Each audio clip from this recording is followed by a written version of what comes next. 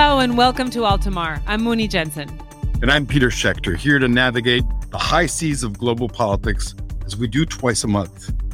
Boy, the waters are dangerous today, more than they've ever been since we've started doing Altamar. And we're going to navigate them with Larry Summers, former Treasury Secretary and one of the strongest voices on the economic impacts of Russia's invasion of Ukraine. We've all been riveted by the disastrous news from Ukraine, the cowardly attacks on civilians, the bravery of Ukrainian fighters. And today we're going to discuss the impact of sanctions on the global economy, the impact of those sanctions on inflation, and the geopolitical implications that go way beyond Russia itself. So, Peter, let's dive a bit into the U.S. and other countries' sanctions themselves. These have never been tried before, and they're, just for reference, far more isolating and strangling than the half-century of sanctions on Cuba or the ones unleashed on Iran's economy. And let's remember, neither of these sanctions regimes worked very well. In Cuba, Castro's Communist Party is still in control, and Iran today is closer than ever to a nuclear weapons. But the sanctions on Russia are really unprecedented, and the strongest blow was dealt very, very quickly when they froze the assets of Russia's central bank and the largest Russian sovereign wealth fund. Without reserves, the ruble fell to historic lows, remains low. And to further isolate Russia, many countries have expelled Russian banks from SWIFT services and have targeted specific sanctions on top banks, on key Russian oligarchs. We will talk a little bit about those later, as well as on President Putin and his inner circle, a punishment that had so far only been reserved for Kim Jong-un and Bashar al-Assad in Syria. But Muni, what's interesting about this is that the reaction and the sanctions are much more than just being financial. They also include trade and project restrictions. So on the trade restrictions, we've seen trade now being restricted on all types of products, which include sensitive products, but also on commodities. And we've seen the project restrictions on energy and tech exports to Russia. And of course, the famous suspension by Germany of the Nord Stream pipeline. Western businesses have also begun to walk out of Russia. Not everybody, but amazingly a lot of Western businesses, whether they're German supermarkets or the European Union banning the export of luxury goods worth more than 300 euros, hitting big spending Russian elites especially hard. Russia, of course, has responded in kind, issuing sanctions against Biden and a whole list of U.S. officials. But the result is a painful economic contraction that is hurting Russian peoples. We've all seen pictures of Russians standing in lines in front of ATMs and consumer goods that are increasingly difficult to attain in supermarkets or department stores. But we remain most heartbroken and in awe of the Ukrainian people and their leader, President Volodymyr Zelensky. And today, Taya is going to talk more about the toll on ordinary Russians, students, artists, professionals, families, that additional covering of human pain that not only happening in Ukraine, but also Russia itself, of this senseless war. Hi, I'm Taya Ivanovich, and this is Taya's Take, where we take a look at youth and social justice issues.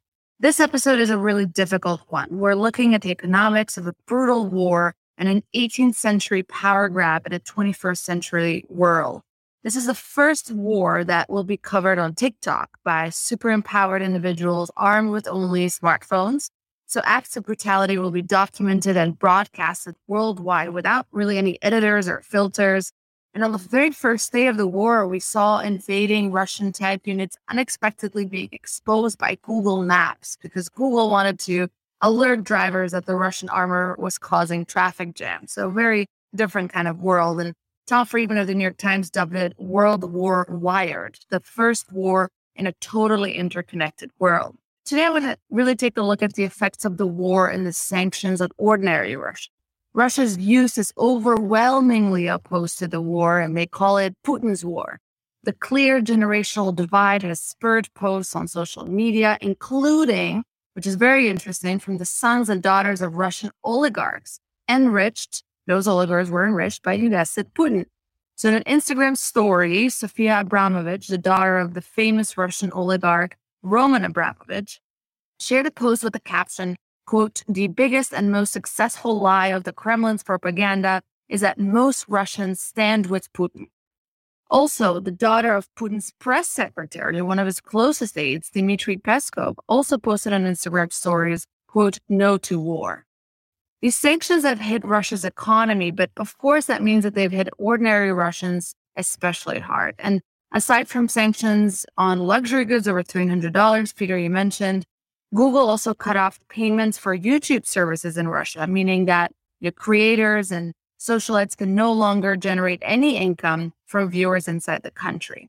Many people in Russia who work for foreign companies have been very anxious about being able to receive pay because the first batch of key Russian banks has been booted from the interbank SWIFT system to target oil and gas profits. So a similar anxiety has spread to those outside of Russia who receive payments from within the country, for instance, for remote tutoring or freelance work. And Russian tour operators say the number of tourists outside the country may be over 150,000, and they're completely stranded and can't get back. So everyday Russians are seeing their savings wiped out, their life changed. And yes, it's less of a headline story because we're very focused, as we should, on Ukraine and Ukrainians that are experiencing even worse atrocities. But I'm curious what you think about this. Tweet at Altamar Podcast and let me know your thoughts. Absolutely, Thea. Everyday Russians are also victims of Putin, and the damage to Russia's economy is gigantic. And Russia, remember, was really not economically strong in the first place and has been significantly wounded and will get worse. Now, just again for reference, 22nd economy in the world. And as reported by our partners at Brink, has the GDP the size of, wait for it, Ohio, while being less competitive than Ohio. So power-hungry Putin really does not have power status, it seems. Yeah, I mean, that's an amazing fact, Mooney, the size of Ohio. I've heard the size of Portugal, but even Ohio is more impressive. It's Ohio this time for sure. But what's so interesting about these sanctions is that they sort of not only because they feel morally right, but the implications that they have on the rest of the world. I mean, you see the implications directly on Europe, because Europe depends so much on Russian oil and gas. The world depends on Russian and Ukrainian wheat, sunflower oil, and other commodities, whether it's from neon gas to base materials such as nickel, aluminum, copper. We're already getting articles in newspapers about the incredible rise in food prices that we're going to be expecting. And the geopolitical risk of sanctions is almost more to talk about with China than there is about Russia, because can you imagine what will happen if the same types of sanctions are applied on Beijing after an invasion of Taiwan? Beijing is so much more integrated with the world economy than Russia is. So one can see how the conflict might even benefit also China, because there is a theory that at some point China is going to walk in and mediate this conflict, because one thing that China doesn't like is it doesn't like instability in the world. And that China will want to mediate, and they're going to come out as sort of unlikely heroes. So anyway, I think there's just lots of different types of worldwide global ramifications that can be seen with this that go beyond even sort of the theater of war. And one of those that I didn't mention so far, ramifications, is the risk of increasing inflation coming out of the rising price of oil and other commodities. And our guest, Larry Summers, has been pretty outspoken on that subject and on the strategic effect of sanctions. So this is a good time to introduce him for the first time on Altamar. Larry Summers served as the Secretary of the Treasury for the United States under President Clinton and the Director of the National Economic Council for President Obama, and is also the former president of Harvard University. Summers chairs the boards of many prestigious economic institutions, such as the Center for Global Development, and serves as vice chair of the Peterson Institute for International Economics. He's a contributor to Bloomberg's Wall Street Week and a contributing columnist to the Washington Post.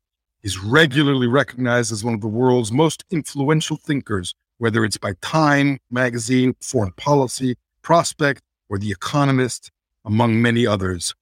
Secretary Larry Summers, welcome to Altamar. It's a pleasure to have you on board with us. Glad to be with you. So let me just begin real broadly. We've got a lot of questions for you, but what's your assessment on the toll this war is going to have on the global economy? You've been particularly outspoken about a lot of issues having to do with the inflationary aspects, but give us your sense of the effect on the global economy? I think it's going to serve its purpose. I think it's going to be devastating to the Russian economy. I think the war is going to have adverse consequences for energy prices and therefore inflation.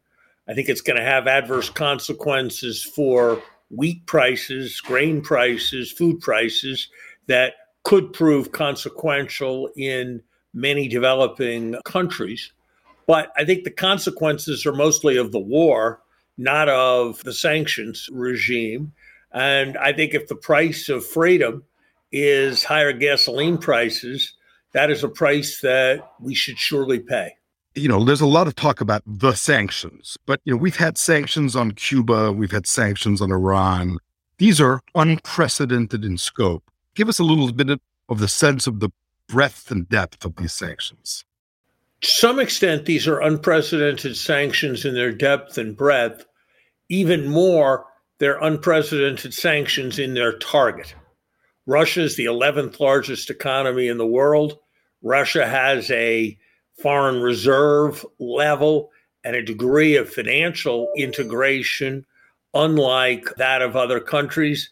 There are no Cuban oligarchs living around the world. There are no great North Korean or Iranian fortunes that are being the basis for European lifestyles. So the big difference is that we're doing major league sanctions to a much more major league target than has been the case historically, because traditionally major economies have not done as much to become pariahs as Russia has. The examples that are more relevant are the kinds of blockades that Britain sought to place on Germany during the First World War, or some of the things that were done vis-a-vis Japan in the prelude to the Second World War. And what do you expect will happen in the coming weeks and months to Russia's economy, barring, of course, some type of a diplomatic solution? But if there isn't one, how do we, who are unlike you, who read these economic, how do we know if this is working? I think you're going to see a modified implosion of the Russian economy. GDP will be down in a depression kind of way. You'll see a larger number of bottlenecks. You're likely to see high, if not hyperinflation in Russia. I think the question that's a very difficult one to gauge is about what the political impact will be in Russia. Will the impact, as we hope, be by imposing pain to discourage outrageous adventurism by the Russians? Or will it be to drive a solidarity that might not otherwise be present between the Russian people and President Putin? And that's a very, very hard question to know the answer to. But this is going to do substantial economic damage to Russia. I don't think over the relevant horizon, if this was going to be a 5-year war, the strength of the Russian economy would influence its ability to wage this war. I think its capacity to wage this war is more going to be determined by considerations of military morale, by considerations of inventories of weapons and the like. Secretary Summers, it's a pleasure to have you here. And I have a question about, some people believe that these unprecedented sanctions, along with also unprecedented military support to border countries by NATO, is this combination equivalent to a declaration of an economic world war? I think the term economic world war is an overdone term. To start with, I think economic wars are different from shooting wars in their degree of destructive power. I think that this is as serious a conflict as we have had in Europe, of course, since the Second World War. Even on the most pessimistic casualty figures, as tragic and horrible as this is, it doesn't approach the casualties associated with the Iran-Iraq war. It doesn't approach the casualty levels associated with a number of conflicts that have taken place on the African continent. What is salient about this is the naked character of the aggression in Europe. And what is salient about this is the potential degree of great power involvement and the possibility, albeit I think still remote, of extreme escalation. Those would be the way I would think about the distinctive features of this conflict. There's also been a lot of conversation about kind of the geopolitical implications, and in particular, the position that China will take or not take. And much has been said about the call between President Biden and President Xi that apparently did not go super well. And really, China has so far refrained from outright criticism for Putin. Do you foresee a neutral China, or will it be eventually forced to take a stance? And then what lessons is China learning from these sanctions if Beijing were to launch what many people believe is imminent and aggressive war against Taiwan? I don't presume to know what did or did not happen on the Biden-Xi call. My experience from my times in government when I was on those calls is that it's a mistake to assume that what one hears in the press is exactly capturing the nuances of the situation right. So I think we all ought to maintain a fairly agnostic posture about where things are. I think China is in a very complex situation. China, like all countries, and the more remote a country is, the more we tend to forget this, is driven by its own imperatives, its own internal imperatives, rather than by our imperatives and by our actions. China has a stake in a continued world order that has enabled it to flourish and prosper, and that is put at risk by this kind of naked aggression. On the other hand, China has a stake in the success of more authoritarian models. China has a stake in seeing the United States taken down a peg in the world. China has a stake in having allies, and Russia, for all its problems, remains a country with substantial resources and substantial capacity to project power. So a certain ambivalent ambiguity coming out of China is perhaps what is to be expected in circumstances like this. And I suspect that the Chinese will continue to maintain that ambivalent ambiguity for some time. Mooney asked, part of her question was a little bit about lessons the Chinese may have learned or not learned about Western sanctions to try to avoid aggression or to repel aggression. Are there lessons here for China? I think if you're sitting in China, the difficulty the Russians have had in Ukraine has to be pause-giving. It has to be pause-giving about the basic dynamics of a large external force confronting a highly motivated internal force. And it has to be pause-giving in terms of the alacrity and the extent of the mobilization of an alliance. And so I think if one was in China and previously thought that a move on Taiwan was possible and easy, the risks to that view have to have gone up rather substantially in light of these developments.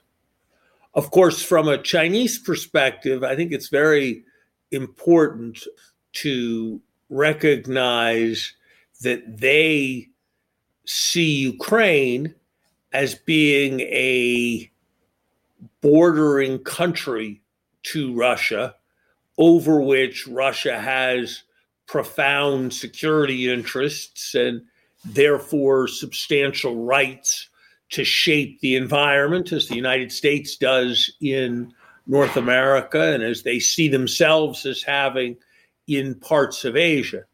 They see Taiwan in a very different way, analogous to a broken apart Texas, if you like, to put it in American terms. So I think to over impute to them our tendency to analogize Ukraine and Taiwan would be a mistake. What do you think about the relationship between China and Europe? Because obviously China is not going to hesitate to continue a tense relation with the US, but what about Europe? Is there kind of second thoughts on China if it decides to side with Russia and antagonize the rest of NATO? I think that that's very much unclear. Europe feels threatened by what is happening with Putin and is happening in the former Soviet Union in a way that it may not feel threatened over what happens in Asia, which is a long way away. And so what kind of alliances may form between the United States and Europe around dynamics in Asia are, I think, rather less clear. On the other hand, to the extent that China is more clearly allied with Russia, they will be seen inevitably as more adversarial in Europe. And that is, I think, part of the calculus that the Chinese are going to have to weigh going forward. Let's pivot to inflation, which is now widespread. And it's not just the Russian oligarchs who are suffering economically from this and how long it can last. How do higher gas and commodities prices emanating from this war or becoming worse by this war, how do they play into the current economic situation? You've been quoted saying that high gas prices are the price of freedom or something to that respect. Does a global recession also count as a price of freedom? Moni, my view has always been that our basic security is our preeminent value.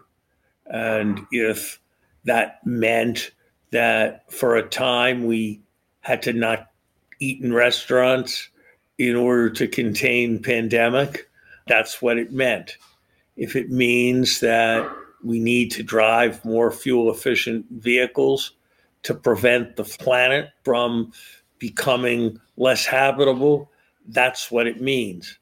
And if it means to maintain some kind of world order, that we are going to have to accept higher taxes for more defense spending, or we are going to have to accept higher energy prices during a time of transition, I believe that that is a price that is much less than the Ukrainians are paying, that is much less than previous generations have paid, and is much less than the price we can ultimately afford for what is most important, really, in the world. I do think that prior to the events in Ukraine, we had a serious inflation problem in the United States, fomented by excessive deficits and excessive money printing during 2021. And I think the bottlenecks being created by what's happening in Ukraine, along with what's happening with COVID in China, is exacerbating that inflation problem. And I think it's going to require an increasing policy focus going forward. So, Secretary Summers, I'd like to go back to the Russian people, and I have a part here on the podcast, a column that focuses on youth and social justice. You mentioned, which is very interesting, the political sort of like what will happen between the Russian people and the Kremlin. And everyday Russians are terribly affected by these sanctions. And we've seen, even children of these Russian oligarchs speaking out against the war, right? Calling it Putin's war. So can you describe for us the level of pain on everyday Russians, and is it sustainable? And then if I can also ask, how do you expect the burden to worsen? Children have to see their parents unable to go to work. Better foods that families could once afford, they will no longer be able to afford. Rent on apartments or houses that families lived in will become unaffordable for many, leading to evictions. In some cases, medical supplies on which health depends will become unaffordable. Economic distress is real distress, and when economies fail, people get sick, people die, people get angry, people turn to violence, life becomes nastier, more brutish, and brief and shorter. Experience suggests that when sanctions are levied and goods are cut off, people are at first able to turn to inventories and draw down those inventories. Inventories of cash in order to spend, inventories of foods in order to eat. And over time, the sanctions take a greater and greater toll. And so my expectation would be that the broad hunger of people in Russia will increase over time. And it's painful to be hungry. And as one gets hungry for longer, the pain goes up exponentially. There's been some attempts by Russia to retaliate against U.S. individuals such as President Biden and Secretary Clinton and others. Any comments on how this reciprocal retaliation, I mean, does it have any meaning at all? I don't think President Biden or other elite Americans were planning on Crimean vacations. I don't think they had chosen to hold their assets in Russian financial institutions. So I think this is a bit of symbolism to create a kind of false equivalence and parity between the stakes that so many in Russia have in the Western economy and the stakes that so few in the West have in the Russian economy. These sanctions that Russia is talking about levying are rhetorical rather than actual deeds. Secretary Summers, let me just end with a question. Just let your mind float. Take us through some scenarios as you think forward in the next weeks and months about what the outcomes of this war is. What does the world look like when we come out of this that's different from the way the world looks today? I think Russia is much more of an outcast nation. I think the European Union is a stronger and more historically serious alliance.